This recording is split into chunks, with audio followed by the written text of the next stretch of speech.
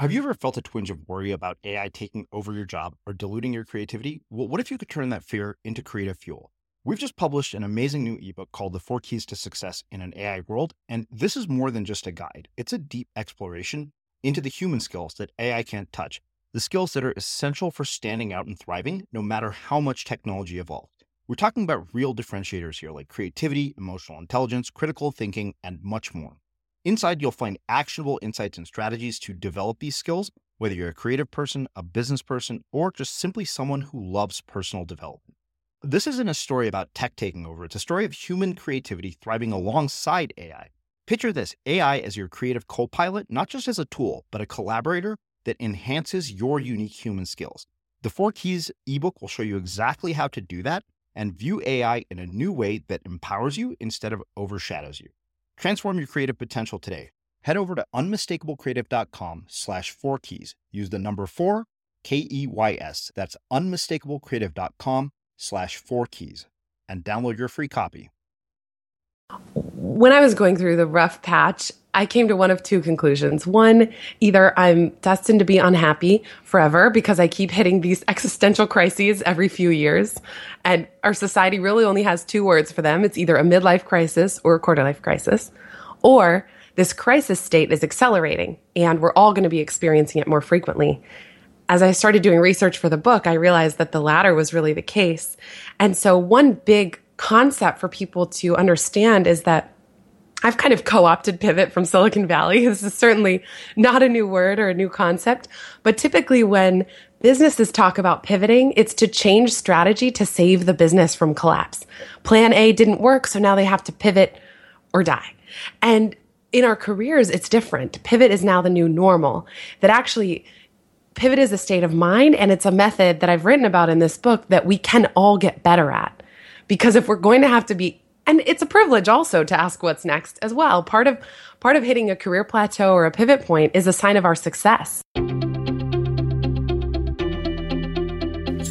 I'm Srini Rao, and this is the Unmistakable Creative Podcast, where you get a window into the stories and insights of the most innovative and creative minds who've started movements, built thriving businesses, written best-selling books, and created insanely interesting art.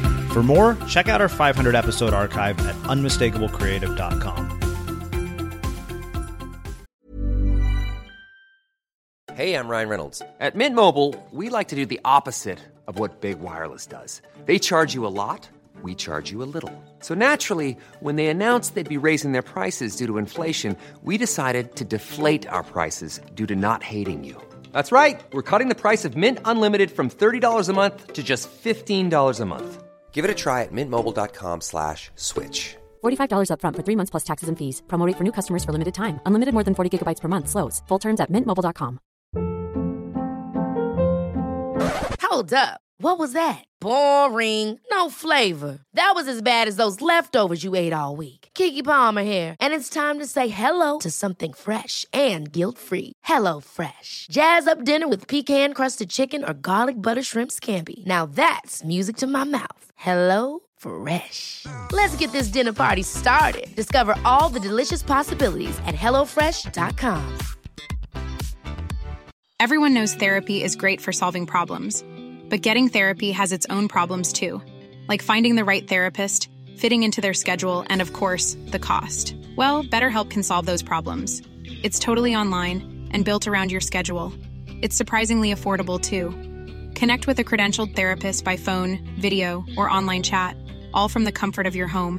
Visit BetterHelp.com to learn more and save 10% on your first month. That's BetterHelp, H-E-L-P.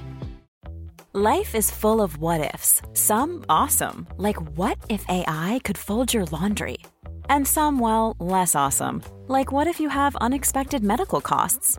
United Healthcare can help get you covered with Health Protector Guard fixed indemnity insurance plans. They supplement your primary plan to help you manage out-of-pocket costs. No deductibles, no enrollment periods, and especially no more what-ifs. Visit uh1.com to find the Health Protector Guard plan for you.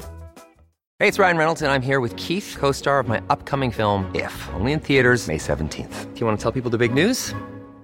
All right, I'll do it. Sign up now and you'll get unlimited for $15 a month and 6 months of Paramount Plus Essential Plan on us. MintMobile.com/switch. Upfront payment of $45 equivalent to $15 per month. Unlimited over 40 gigabytes per month. Face lower speeds. Videos at 480p. Active Mint customers by 531.24 get 6 months of Paramount Plus Essential Plan. Auto renews after 6 months. Offer ends May 31st, 2024. Separate Paramount Plus registration required. Terms and conditions apply if rated PG. As creators, we're always on the move. Whether it's a live podcast event, a pop-up shop, or a workshop, we're constantly interacting with community, and that's where Tap to Pay on iPhone and Stripe comes in. Imagine this. You're at a live event, a listener loves your merch, or a participant wants to sign up for your course on the spot. With Tap to Pay on iPhone and Stripe, you can accept their payments right there and then, right from your iPhone, so there's no extra hardware or no delays. Total game changer. It's not just for creators. Any business owner can do this. It's about making transactions smoother and much more personal, growing your business in your way.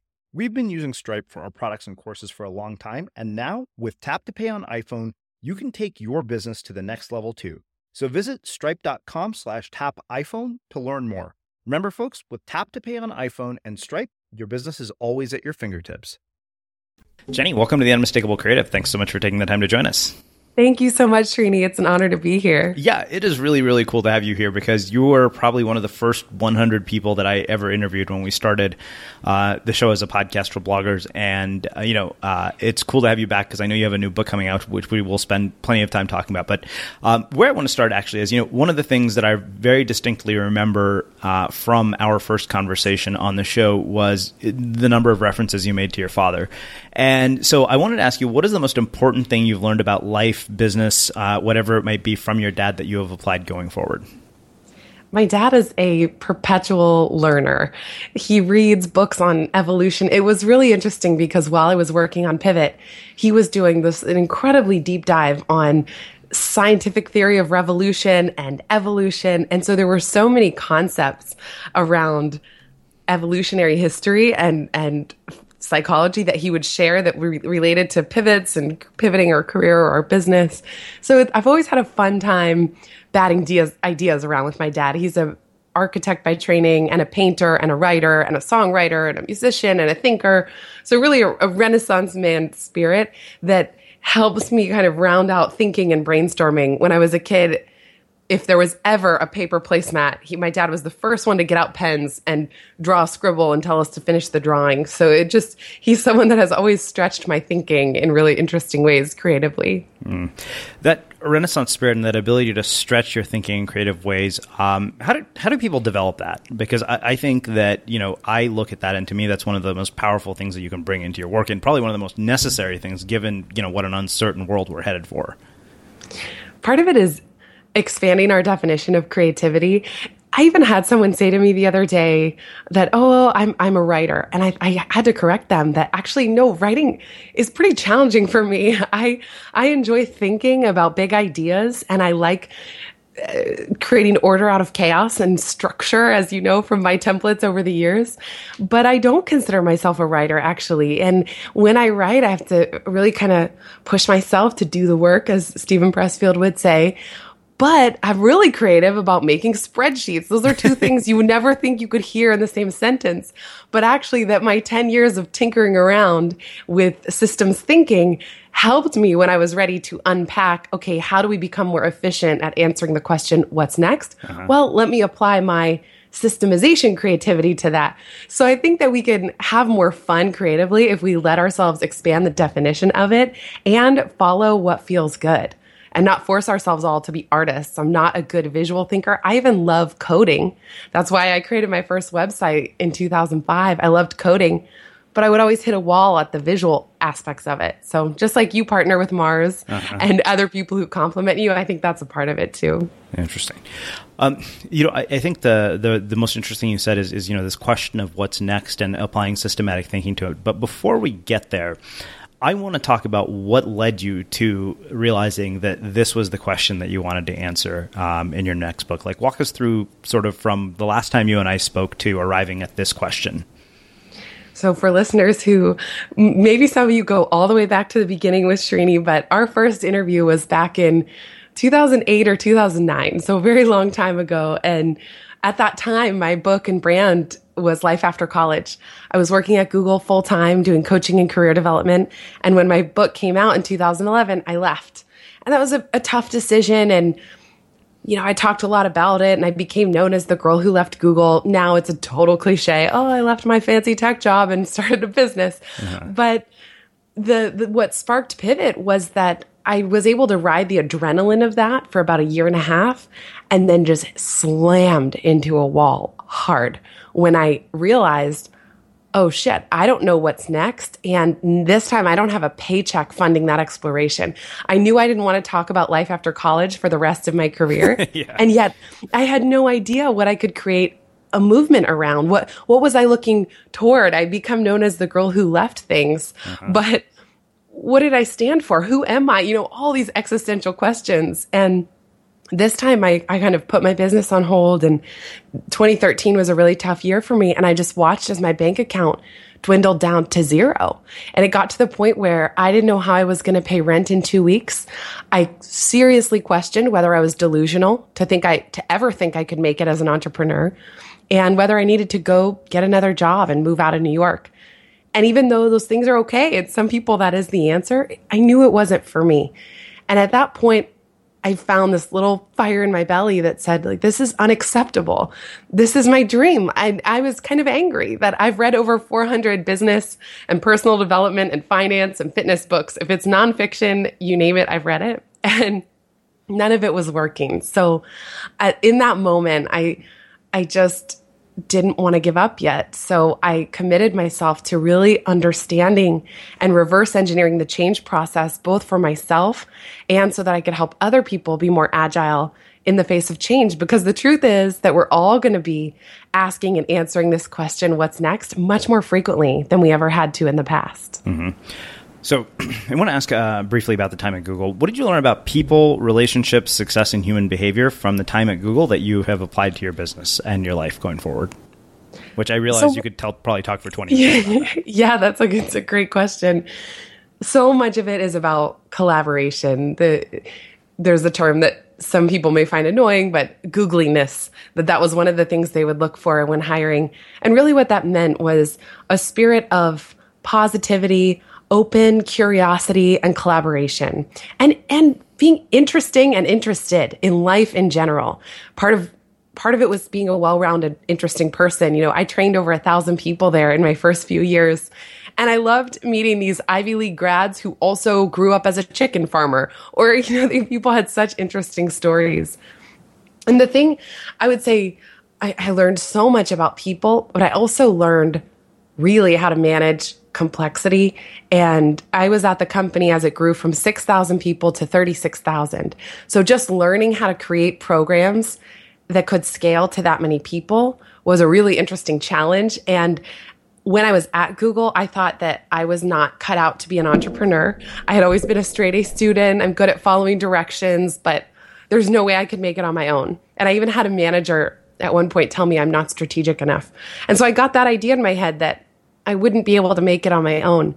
But then only after I left, I realized, all of that experience creating global scalable programs, using new technology, creating things in the cloud, they were extremely helpful then when I started running an online business. And I haven't looked back. And by the way, I'll say that this is now celebrating 5.5 years, and that through working through the pivot method, which is ultimately what the book became about, I ended up tripling my income that year where I didn't know how to pay the rent. So there is a way through. It's just a little counterintuitive to how some of us approach the change process. Okay, so we'll actually do a deep dive into the change process. I want to ask one more question about that period of the 2 weeks before you realized maybe you're going to run out of money and not be able to pay rent. I can tell you, having been in situations like that to me is rock bottom. And I mean, it sent me into, a severe spiral of anxiety, depression, like all the worst things you think are imaginable. I'm really curious, how you managed not to let that period break you. Because I feel like so many people, I know that I would have a really hard time in that situation. It pretty much did break me. And I think that's part of what got me through, which is a weird thing to say, but it did break me. There was a point the year was almost over, and I woke up and I just said, I am too sensitive for my own life. I can't handle this, because not only was my business bank account dwindling, but I was having all kinds of personal rugs get pulled out from under me, a breakup that I had the hardest time getting over, arguments with friends, family. I mean, it was awful. Every time I thought I turned the corner, a new thing smacked me in the face. And I'm not normally a victim in my life. Like, oh, woe is me. Life keeps happening to me. That's really not who I've ever been. And yet that's how it felt. I think I cried almost every day that year. So that point that I broke, I actually just said, I give up on trying to be happy. I don't know how to be happy. I just kind of prayed for equanimity, and I read a book called Outrageous Openness at the time, which is about actually turning things over. And this is a more spiritual perspective, and it's not going to be for everybody, but I'll say that it worked for me, which was to just say, I give up. I've tried everything I know how to do. And at this point, I'm calling upon something bigger than myself. And I turn it over to you, universe. I trust you. Please just show me the one next step. And that we can and I was meditating every day. I mean, believe me, I was meditating, doing gratitude lists, yoga, all the things. And they didn't work overnight, but I do think having a consistent meditation practice and starting to surrender and just lean into this feeling of breaking, of feeling broken and broken open, I at least knew that I was alive. I at least felt that I wasn't depressed. I was acutely sad. And that in that sadness, there was a real aliveness and a richness. And as a creative, I say that, suffering is our quill dipped in ink, that we don't choose bad events to happen to us, but we can transform them. And when we're suffering, I mean, it's not to make light of it, but it's just that so much of creativity, like these moments are grist for the mill. And Srini, I know you talk about this in your book, which is that when we come out of it, we have a real opportunity to solve this and help others. And that's always been part of my process, which is I'm going to find a way out of this because this was horrible. And then whatever I figure out, I am definitely going to share with other people because I don't want other people to have to get to that point if they can help it. Yeah, it's interesting you bring up meditation. We just had Todd Herman here, and he said, 11 of the top 12 earners in New York City, like we're talking hedge fund billionaires, all credit meditation with, their ability to navigate turbulent times in the markets. I'm like, okay, if hedge fund billionaires are cool with this, I think I'm on board. Yeah, honestly, so I've been meditating daily for 3 years now, and I've been an anxious person my whole life. And actually, I didn't realize how anxious I was until that lifted. And I would say it lifted right when I was coming out of this last pivot that I'm describing. Something shifted. And really, for these last few years, I've been wondering, when's the other shoe going to drop? Is it possible to feel this happy and calm and clear and focused? And I really think meditation helped rewire my brain because it's like for 31 years, I was hitting myself with a hammer. And then somehow for the last few, I stopped and I'm like, oh my gosh, it feels so good just to wake up. Like I never felt like this before. Huh. Well, I think that makes a perfect setup to start really kind of doing a deep dive into what I want to talk about, which is the whole idea of pivot. So do you think let's do this. I'd like to start with sort of a high level overview of the entire framework for how people make some sort of change, because I think that the idea of a career change is appealing to so many people, but at the same time, it's also terrifying. So if you can give us an overview first, then we'll do sort of a deep dive into each of the concepts. Yeah. So when I was going through the rough patch, I came to one of two conclusions. One, either I'm destined to be unhappy forever because I keep hitting these existential crises every few years. And our society really only has two words for them. It's either a midlife crisis or a quarter life crisis. Or this crisis state is accelerating and we're all going to be experiencing it more frequently. As I started doing research for the book, I realized that the latter was really the case. And so one big concept for people to understand is that I've kind of co-opted pivot from Silicon Valley. This is certainly not a new word or a new concept, but typically when businesses talk about pivoting, it's to change strategy to save the business from collapse. Plan A didn't work, so now they have to pivot or die. And in our careers, it's different. Pivot is now the new normal. That actually, pivot is a state of mind, and it's a method that I've written about in this book that we can all get better at. Because if we're going to have to be And it's a privilege also to ask what's next as well. Part of hitting a career plateau or a pivot point is a sign of our success. It's actually that, okay, we've reached a certain, in your case with Blogcast FM and then rebranding it into Unmistakable and just finding ways to keep growing. There's a group that I really wrote this book for that I call them high net growth individuals that we know, high net worth are people who've earned a lot of money in their lifetime. But for people who are high net growth, they really want to be learning and growing. And then ultimately, when those needs are being met, making an impact. Mm-hmm. So that's the crux of it. And so what makes it a career pivot, I define that as a methodical shift in a new related direction. It's not a 180. And the biggest mistake that I made and the biggest mistake that I see other people making is looking too far outside of themselves for answers. When in reality, the way to be most successful pivoting is look at what's already working. Mm-hmm. Strengths, interests, how you're earning a living, and build really purposefully from there. Okay, so many different things here. I think it's really interesting that you've made the observation that this is basically going to become our new normal. I mean, you can kind of see it happening. When you see Uber buy a company that makes self-driving trucks, you're thinking to yourself, okay, there goes thousands of jobs right there. So yeah, I think there's absolutely something to be said for this. I guess the first question really is then, where do we begin? Because I know you talk about an idea of the 1-year vision in the book as well. And I think, one of the things that I see often is people, one, they create such a grand vision of what this pivot looks like that it's too terrifying to make even the first step. And so they just end up getting paralyzed. So I guess really the question is, where do we start? It's really helpful to look at, because you're right. So many go-getters, their instinct is, I'm at a pivot point, got to make a change. What's out there? And they start scanning for jobs or opportunities or clients if they're self-employed. And actually, that's ineffective and inefficient. So the best place to start is an evaluation of what is already working best, your strengths, your interests, who you know, the experiences you've had to date, and that 1-year vision that you described. What does success look like a year from now? I think any farther out is kind of silly. If you happen to know more than 1 year, that's fine. But for the most part, things are changing so quickly, you don't need to know. Yeah. But generally, identifying your known variables so that once you know where you are now and where you'd like to end up, you can more efficiently and effectively bridge that gap in between. And so the part that so many people skip is their current strengths. And if you think of a basketball player, when they stop dribbling, they have one foot firmly planted in the floor, and then the other, the pivot foot, can scan for opportunity, for passing options. Well, my big mistake, and what a lot of people tend to do, is just run around the court like a crazy person. But by grounding down with one foot, and that being your strengths and what's already working and what you've already got going for you, that becomes a much better platform from which to scan for related opportunity, people, and projects.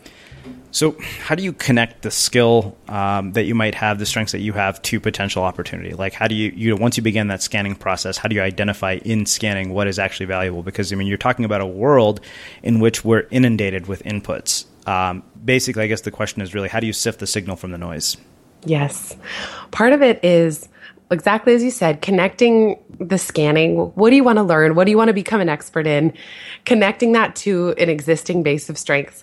But then ultimately, it's about piloting. And this is about running small experiments, 10, 20% of your time. Just like we had 10 or 20% projects at Google, you can do this in your own career or business where we don't know, actually. So part of you distill some of the noise down, you get some hypotheses about what might be good to pursue next, but ultimately you don't know until you try. So by running small experiments, instead of feeling like you have to go all in on something overnight, takes a lot of the pressure off. And a good pilot will help you test 3 things. I call them the 3 E's. 1, do I enjoy this new area? 2, can I become an expert at it? And do I want to? And 3, is there room for expansion? Is there more room in the market or in the company that I work for or in my business to do more of this? Mm-hmm. And so to switch metaphors for a moment, some of piloting, if you imagine racehorses at the starting gate, at the Kentucky Derby or something, we don't know which one's going to pull out ahead. But you can line up several concurrently and then get a sense for your own energy and excitement and momentum and response from others. So I guess the question for me becomes then, let's say that you fail at a pilot or some sort of creative project. And I only know this having failed massively at a creative project where we had to cancel an event after trying to sell tickets. I'm curious how you navigate the failure of a pilot without losing hope. That's a great question. First, I'm curious from you, what did you learn from that? Like, so when you experienced that failure, did it inform a move after that for you? Yeah, that I don't want to do events ever again. But no, I mean, it actually made me rethink the entire strategy for how we would go about it. Made me rethink, really understanding, how to survey the audience for more.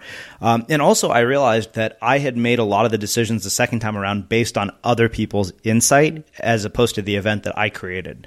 It was a totally different event. And, when I did it my way, it worked. When we did it the way that was based on an input and insight from a bunch of other people, it fell apart.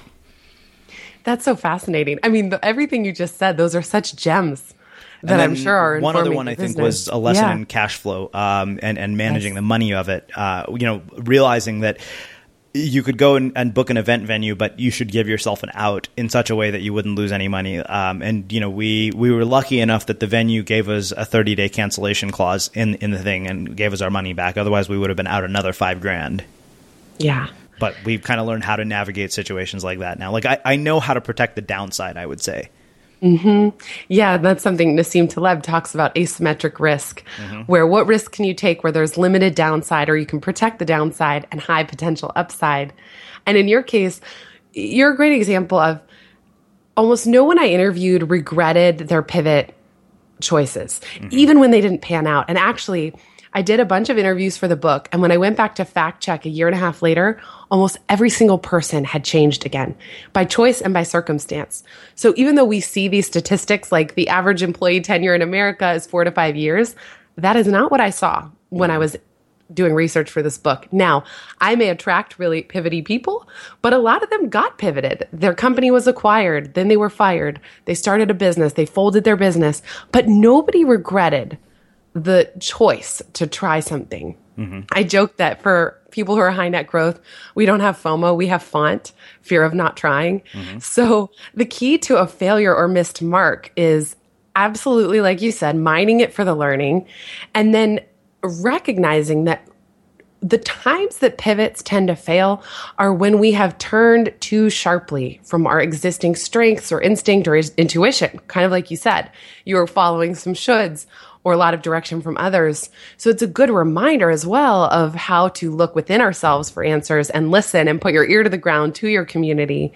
And when a pivot or an experiment is working, it tends to have a universe rolling out the red carpet kind of feeling where every step you take, another roll of the carpet unfurls and a new mentor crosses your path. And so I think we've all had both experiences, both failure and a kind of cold dead end feeling, and then, the magical serendipity of when something really is meant to work. Many of us have those stubborn pounds that seem impossible to lose, no matter how good we eat or how hard we work out. My solution is PlushCare. PlushCare is a leading telehealth provider with doctors who are there for you day and night to partner with you in your weight loss journey. They can prescribe FDA-approved weight loss medications like Wegovy and Zepbound for those who qualify. Plus, they accept most insurance plans. To get started, visit plushcare.com/weightloss. That's plushcare.com/weightloss. Hold up. What was that? Boring. No flavor. That was as bad as those leftovers you ate all week. Keke Palmer here. And it's time to say hello to something fresh and guilt-free. HelloFresh. Jazz up dinner with pecan-crusted chicken or garlic butter shrimp scampi. Now that's music to my mouth. HelloFresh. Let's get this dinner party started. Discover all the delicious possibilities at HelloFresh.com. Hey, it's Ryan Reynolds, and I'm here with Keith, co-star of my upcoming film, If, only in theaters May 17th. Do you want to tell people the big news? All right, I'll do it. Sign up now and you'll get unlimited for $15 a month and 6 months of Paramount Plus Essential Plan on us. MintMobile.com/switch. Upfront payment of $45 equivalent to $15 per month. Unlimited over 40 gigabytes per month. Face lower speeds. Videos at 480p. Active Mint customers by 531.24 get 6 months of Paramount Plus Essential Plan. Auto renews after 6 months. Offer ends May 31st, 2024. Separate Paramount Plus registration required. Terms and conditions apply if rated PG. Everyone knows therapy is great for solving problems, but getting therapy has its own problems too, like finding the right therapist, fitting into their schedule, and of course, the cost. Well, BetterHelp can solve those problems. It's totally online and built around your schedule. It's surprisingly affordable too. Connect with a credentialed therapist by phone, video, or online chat, all from the comfort of your home. Visit BetterHelp.com to learn more and save 10% on your first month. That's BetterHelp, H-E-L-P. Hiring for your small business? If you're not looking for professionals on LinkedIn, you're looking in the wrong place. That's like looking for your car keys in a fish tank. LinkedIn helps you hire professionals you can't find anywhere else, even those who aren't actively searching for a new job but might be open to the perfect role. In a given month, over 70% of LinkedIn users don't even visit other leading job sites. So start looking in the right place. With LinkedIn, you can hire professionals like a professional. Post your free job on linkedin.com/people today. Life is full of what-ifs. Some awesome, like what if AI could fold your laundry? And some, well, less awesome, like what if you have unexpected medical costs? United Healthcare can help get you covered with Health Protector Guard fixed indemnity insurance plans. They supplement your primary plan to help you manage out-of-pocket costs. No deductibles, no enrollment periods, and especially no more what-ifs. Visit uh1.com to find the Health Protector Guard plan for you. So one of the things that I think about this in terms of, I recently wrote a piece on Medium titled "Don't Just Increase Your Earnings, Increase Your Earning Potential," which, as I think about you describe a pivot, like I keep thinking to myself, what you're really describing is that what you're talking about is increasing earning potential over time. Because what I realized is you could increase your earnings year over year, but if you increase your earning potential, your earnings would increase exponentially, after a certain point. Absolutely. And so much of that has to do not only with skills, because even skills are ever changing in this economy, but also there are 3 things that I noticed make people really extremely successful and very agile, which is results, reputation, and platform. Number 1, can you get results? If you're self-employed for your clients or in your own business, or if you're at a company, what kind of impact are you making?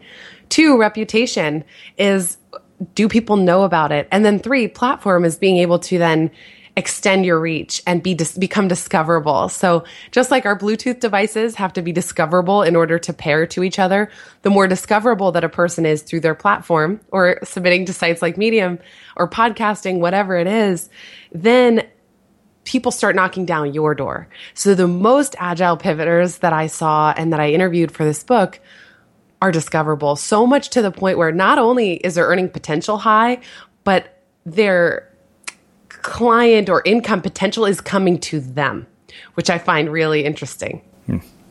So that raises a question that I don't remember who it was that I had interviewed, and I wish I had asked, but I didn't. It was Todd Herman, because we talked about 90 days as sort of the timeline for goals, given how fast the world moves.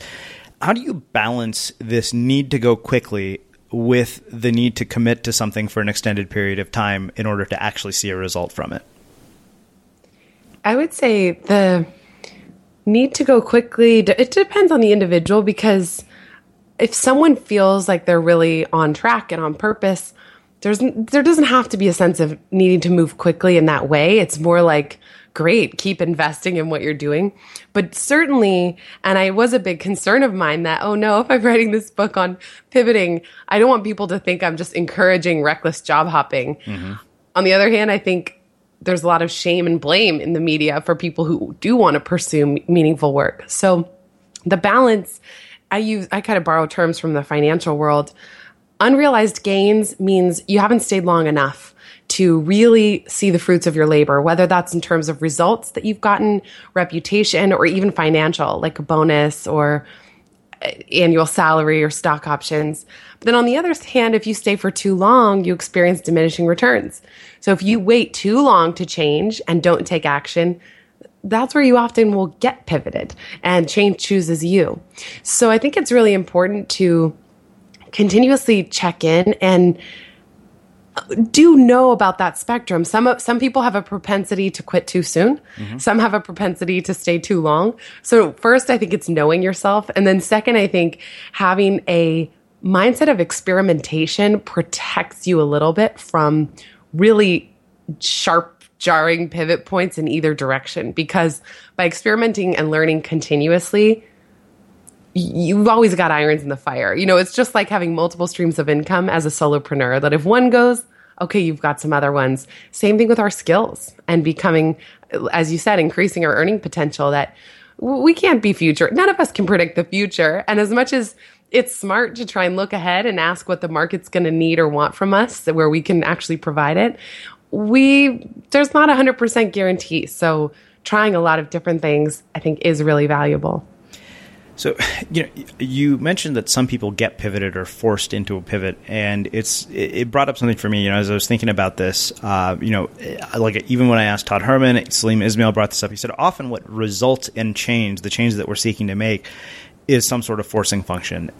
Because, like, I know for a fact that I started Unmistakable. I started doing everything I did because I didn't have a job lined up after business school. I don't know that I would have had the same attitude if I'd had my cushy, high-paid marketing job at Intuit after my internship. Like, if that had happened, I can't help but wonder if my attitude would have been really different about this. And I'm just curious, why you think it is that some people require a forcing function, and if they haven't had that forcing function, is there something they can do to bring it about? That's a good question. I do think everyone's different, and what motivates people is different, and especially even family and upbringing. So often, I know in your case, Srini, you had a lot of pressure from your family to pursue a certain path. And so that is like a 10x magnifier on your current fears. If you were going to think about leaving that path on your own, you had this like really intense external pressure not to do that. Mm-hmm. And so I think that's even a big obstacle to overcome, where in your case, like you said, it's kind of then an outside impetus helps you move in that direction. But as for how people can cultivate it, one thing I love is just really thinking about, okay, if you're the main character in a movie, why is this scene happening for you right now in this moment, in this exact way? What are you meant to learn? If we're all chewing on popcorn, watching you, the main character, run around the screen, what are we rooting for here? What do we want to really see happen? And I didn't make up this exercise. There's actually research that it shows that people feel a lot more empowered when they think of themselves as a character in a movie. And so that's kind of a fun way to, instead of just being so fearful about change or uncertainty or fear or insecurity, we can relate to every movie we've ever watched and the hero's journey archetype and say, oh my goodness, yes, I'm the hero here. And it's right before my breakthrough. And here's what needs to happen. And most people, when they think through that lens, can see the gifts in the garbage, if you will. It can see how, oh yeah, this challenge right now is this epic preparation for the next evolution of myself and my journey. Mm. One other idea that you talked about in the book was this notion of a career portfolio, which I found really fascinating because, when we had Chase Jarvis here, he said more and more we're moving towards a portfolio model of careers where, if you look at especially kids who are growing up now, he said they're going to probably have 5 jobs at the same time based on where the economy is going. So I'm wondering if you could kind of expand on that idea of the career portfolio and what you mean by it and how you define it, and how do people incorporate that into their lives? I see the career portfolio as assets. So just like we would diversify a financial portfolio in terms of stocks, bonds, domestic, international, value, growth, we can do the same thing in terms of our suite of career options.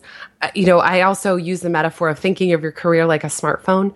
Your education and your upbringing is your out-of-the-box model, and then it's up to you to download apps for different skills, experiences, and education that you want. So part of having a robust and anti-fragile career portfolio is being diversified. And you mentioned it's like we hear a lot of terms about this now. So like having 5 jobs, or back when you and I were first starting the blog world, the term was /careers. Now we hear things like gig economy or project-based economy. All of it is pointing in a similar direction, which is that we've sort of started to drop the expectation that any one company is going to be our sole sunshine and provider for the rest of our life. And that if we're self-employed, even one stream of income is going to be that sole provider. There will be exceptions to this rule, but the more that we can diversify, the more fun I think we'll have at the same time. So part of it now is just reframing and taking the pressure off of ourselves to have to line up the most perfect career plan for the next 30 years, and to understand that that's no longer really even possible. That's why the subtitle of my book, it's called Pivot. The only move that matters is your next one, which is kind of a nod to Zen or Buddhism, which is like, be present. The only move that matters and that you can really make and plan for is your next one. Maybe 2 moves out, if you need to make a smaller pivot to get where you really want to go. But beyond that, things change too quickly. And so there's no need to even put pressure on ourselves to, as you mentioned, this idea of having 5 careers in a lifetime. I mean, that's the new normal. Some people would even say the word career is dead. Because what is a career at this point? Yeah, I love that question of what is a career at this point. It's so weird, because if you had told me what I'm doing as a career, I would have told you that's laughable 10 years ago, or even when I was in college. I've had friends that I went to college with recently contact me who have heard me on other shows, and I'm just like, wow, this is really weird. It doesn't sound like a job or a career. I mean, the last time I had to submit a resume and interview for a job was in 2005. And so I know that's not the case for everybody, but sure. It's weird. I grew up in a world that in college where that's what you do. The resume was the end all be all. And now, yes, there are definitely still places that want resumes, but on the other hand, you can totally make it. And the resume, instead of this 2-sheet piece of paper, becomes the platform. And even when I was doing my Life After College blog on the side, people have asked me, oh, were you worried that Google would find out? Well, they knew I was doing it. I even had a coworker come up to me at breakfast one day and say, sorry to hear about your breakup, because he had read about it on my blog. But that when I wanted to pivot internally from the AdWords product training team to the career development team, one of the things that got me the job was that they saw I had this Life After College blog on the side, and they said, oh, this girl does this in her free time. Yeah. Like, she's clearly a fit for the role. And so our resumes are now much more 3-dimensional and kind of living, breathing. And I know that puts pressure. Not everybody wants to brand the hell out of everything, and nor should you have to. But just this idea that we can express ourselves fully in many different ways, and then the right projects and people will be attracted to that. Yeah, I mean, I guess for somebody like me, I see that as a huge asset, to live in a world where we get rewarded for full self-expression, and the fact that, we find work because of being fully self-expressed, not this 2-dimensional sort of version that we're only able to portray, through words on paper. In fact, I think as you were kind of describing that whole process and that whole experience, I couldn't help but think back to something A.J. Leon wrote in his essay collection, The Life and Times of a Remarkable Misfit. He said when he left his investment banking job, he realized that there was far more to him than could possibly be expressed in a place with so many rules. And that always stayed with me, because I thought, yeah, but that's exactly what we do in so many working environments to people. We put them in environments where they can't express themselves. Yeah, and I think it's really hard, even when you're self-employed, not to think about the rules. Just like you said, when you were planning your event for the second time, all the shoulds and following what everyone else is doing online. And man, that had me chasing my tail for so long, trying to follow the typical online marketer model, let's call it. And it didn't work for me. Every time I would love creating courses and products. I would love facilitating them. It's really similar to what I did at Google. When it came time to doing a launch sequence or something, I would just get hives. So I think it's really interesting. We can start to pay attention. I say it's like the hot or colder game we used to play as kids. I don't know if you did, but where you hide something around the house, and if you had siblings or friends, you hide something, And then as they're looking, you say, hot, hot, hotter, on fire, if they're getting really close, or if not, cold, cold, colder, freezing. And so I think part of this too, especially in terms of self-expression, we've got to follow the hotter indicators and trust that the right people in our community will still be there. And I have to say that some of the things I've been most afraid to do or write about in my business are the things that get me the most coaching clients. Like, I'm going to be working abroad for the month of January. And I would think, oh, nobody's going to reach out and want to work with me. And instead, I got the most clients in the history of my business because just the way that I was living was something that was interesting to people. And I think that's really important to remember too. Like, life is just far too short to live based on what we think others want to see from us. And it's not even possible. I don't think I could do it if I tried. My body would pitch a fit, which it has done in the past. So, having done all this research as a byproduct of this book, and I realize I'm basically asking you to predict the future, but, it's worth a shot. What do you think the future of work is going to look like? Having worked at a place like Google, having done all this research, having kind of navigated the post-college career transition, and also having written this book, what is the future of work going to look like based on your research? There's two main things that have jumped out. One, it comes from a book called Humans Are Underrated by Jeff Colvin. Yep. He says we're shifting from being knowledge workers to relationship workers. And that's really true. As skills like empathy and person-to-person communication, look how much podcasting is taking off. It's wild. It's like we got so oversaturated in terms of written words online, but podcasts are quite intimate. And it's this relationship that's happening both with you and me recording and then everybody listening.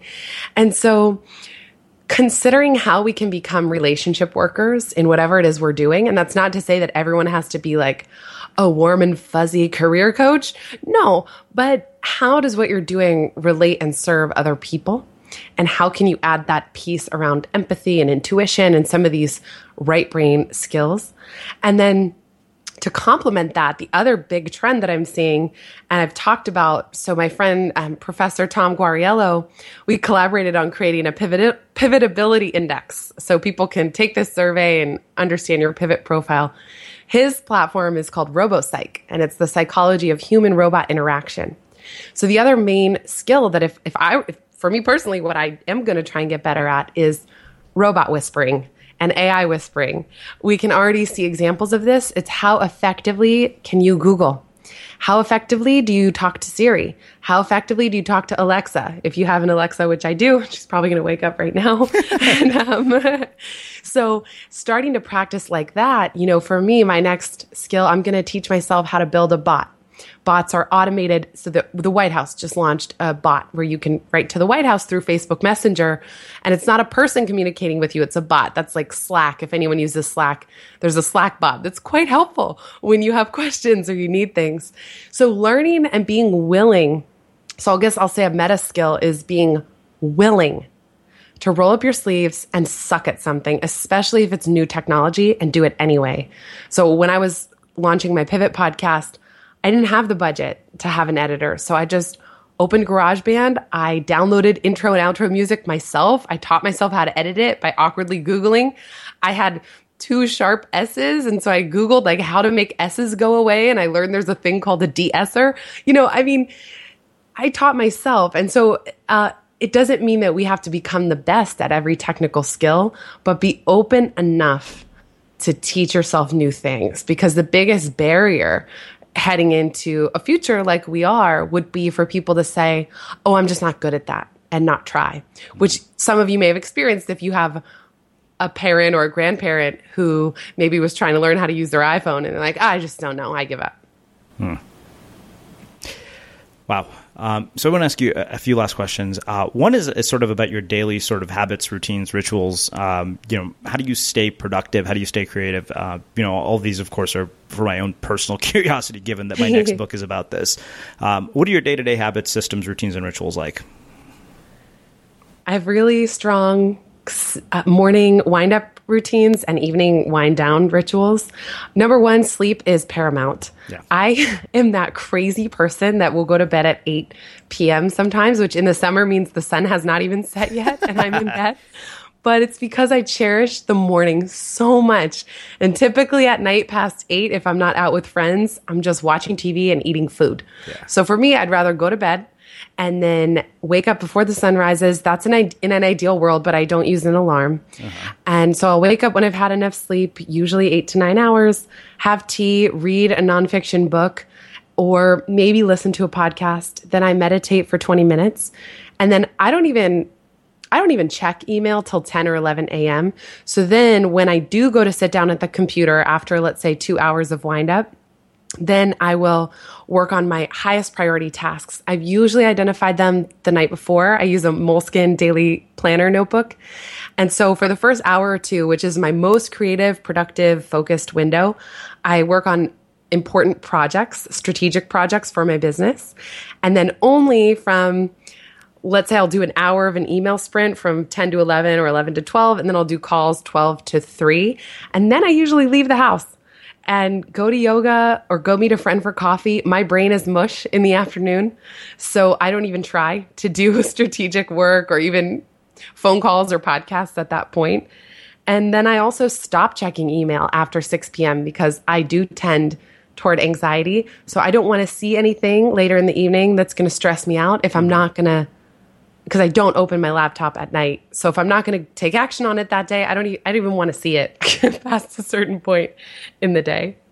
And I also do bulletproof tea in the morning, which means that I don't eat until 2 or 3 in the afternoon. And that also helps keep me really sharp and focused. Yeah, well, I appreciate the sleep perspective because that's one that I know has made a profound difference for me. Like I'm kind of like you. Like there are nights when I go to sleep by 9 o'clock, and people are like, "What the hell? You're like an old man." I'm like, "That's what happens when you're a surfer. You get used to getting up at 5 in the morning."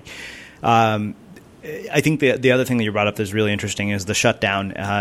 Cal Newport and I talked about that briefly, and I was just thinking about this yesterday. I was like, I'm really good at my morning ritual. I need to work on the evening one a lot more because it's like you said, I know I'm prone for anxiety. So it's like if I see something in the inbox at 6 o'clock, Tim Ferriss talks about this. He says you should never check your email on weekends because he said, let's say you get something in the email that you can't deal with over the course of the weekend. He said, then your whole weekend is shot to hell. Totally. And I think the reason that we go to check at night is just we want that little dopamine hit, like, what came in? Is there anything exciting? Because kind of at night is, for me at least, it's a little bit of a witching hour. Mm-hmm. Like if I don't have plans, I'm kind of, what am I going to do with myself? And I'll watch a show or two on Hulu or Netflix. Yeah. But yes, I make a point to light a candle. I have slightly lower lighting. I really do try not to be checking email or on my phone, and I'll even do sleepy time tea. So just all those things just help me start to get ready for bed and feel tired. And but it's hard not to want to just go be like, is there anything exciting for me? I talked to Cal about that too, and I love his thoughts on all this. Yeah. Well, this has been amazing. So I have one last question for you, which you've probably heard me ask. What do you think it is that makes somebody or something unmistakable?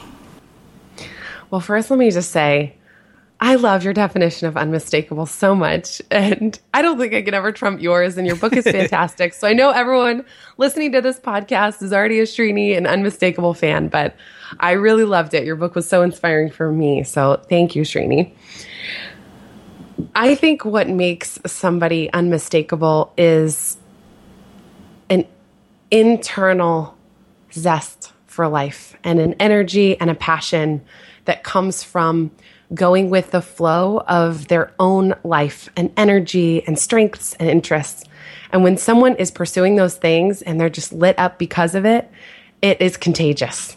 And I love being around those people, and I strive to be that person myself. And I think that to me is unmistakable, which is just not just what someone is producing in the world, but how they're going about it. Well, I think that makes a really fitting way to wrap up our conversation. This has just been fantastic. You've packed it with so many insightful nuggets. Where can people learn more about you and your work? Thank you so much. People can learn more at pivotmethod.com. You can learn all about the book. And if you want to take the Pivotability self-assessment, you can go to pivotmethod.com/profile. And then I also have a podcast. So you can look up Pivot Podcast wherever you listen to podcasts. Awesome. And for everybody listening, we will wrap the show with that. Next time on The Unmistakable Creative. My mom, I think, was a tremendous advocate of that balance. My mom really was a heavy nurturer of my creativity. Always find a new way of approaching it. Always be yourself. Always allow your authenticity to shine through in whatever you're doing. And I mean, it's not always easy or sexy because, when I was a kid, my mom was like, I was a Berkeley baby. So let's just understand, like I was a child of like Berkeley revolutionaries, you know what I mean? Like mom's was getting hit on by Huey Newton and participating in the very first Kwanzaa ceremonies when it was like 12 people in the living room, and just at the forefront and cutting edge of all things that are sexy now. She was a futurist and she was doing yoga and she was, teaching Lamaze in our living room and, we grew up vegetarian and so forth, and all of that was manageable. But my mom had a bald head, Srini, okay? My mom had a bald head. Spoken word poet Sekou Andrews joins us to talk about how to rock any stage we stand on. Hey, it's Danny Pellegrino from Everything Iconic. Ready to upgrade your style game without blowing your budget? Check out Quince. They've got all the good stuff, shirts and polos, activewear, and fine leather goods, all at 50 to 80% less than other high-end brands. And the best part? They're all about safe, ethical, and responsible manufacturing. Get that luxury vibe without the luxury price tag. Hit up quince.com/upgrade for free shipping and 365-day returns on your next order. That's quince.com/upgrade. Ever catch yourself eating the same flavorless dinner 3 days in a row? Dreaming of something better? Well, HelloFresh is your guilt-free dream come true, baby. It's me, Keke Palmer. Let's wake up those taste buds with hot, juicy pecan-crusted chicken or garlic butter shrimp scampi. Hello Fresh. Stop dreaming of all the delicious possibilities and dig in at HelloFresh.com. Let's get this dinner party started. Planning for your next trip? Elevate your travel style with Quince. Quince has all the jet-setting essentials you'll want for your next getaway, like European linen, premium luggage options, buttery soft Italian leather bags, and so much more. And is all priced at 50 to 80% less than similar brands. Plus, Quince only works with factories that use safe and ethical manufacturing practices. Pack your bags with high-quality essentials you'll be wearing for vacations to come with Quince. Go to quince.com/pack for free shipping and 365-day returns. Mom deserves the best, and there's no better place to shop for Mother's Day than Whole Foods Market. They're your destination for unbeatable savings, from premium gifts to show-stopping flowers and irresistible desserts. Start by saving 33% with Prime on all body care and candles. Then get a 15-stem bunch of tulips for just $9.99 each with Prime. Round out Mom's menu with festive rosé, irresistible berry chantilly cake, and more special treats. Come celebrate Mother's Day at Whole Foods Market. Have you ever felt a twinge of worry about AI taking over your job or diluting your creativity? Well, what if you could turn that fear into creative fuel? We've just published an amazing new ebook called The 4 Keys to Success in an AI World, and this is more than just a guide. It's a deep exploration into the human skills that AI can't touch, the skills that are essential for standing out and thriving, no matter how much technology evolved. We're talking about real differentiators here, like creativity, emotional intelligence, critical thinking, and much more.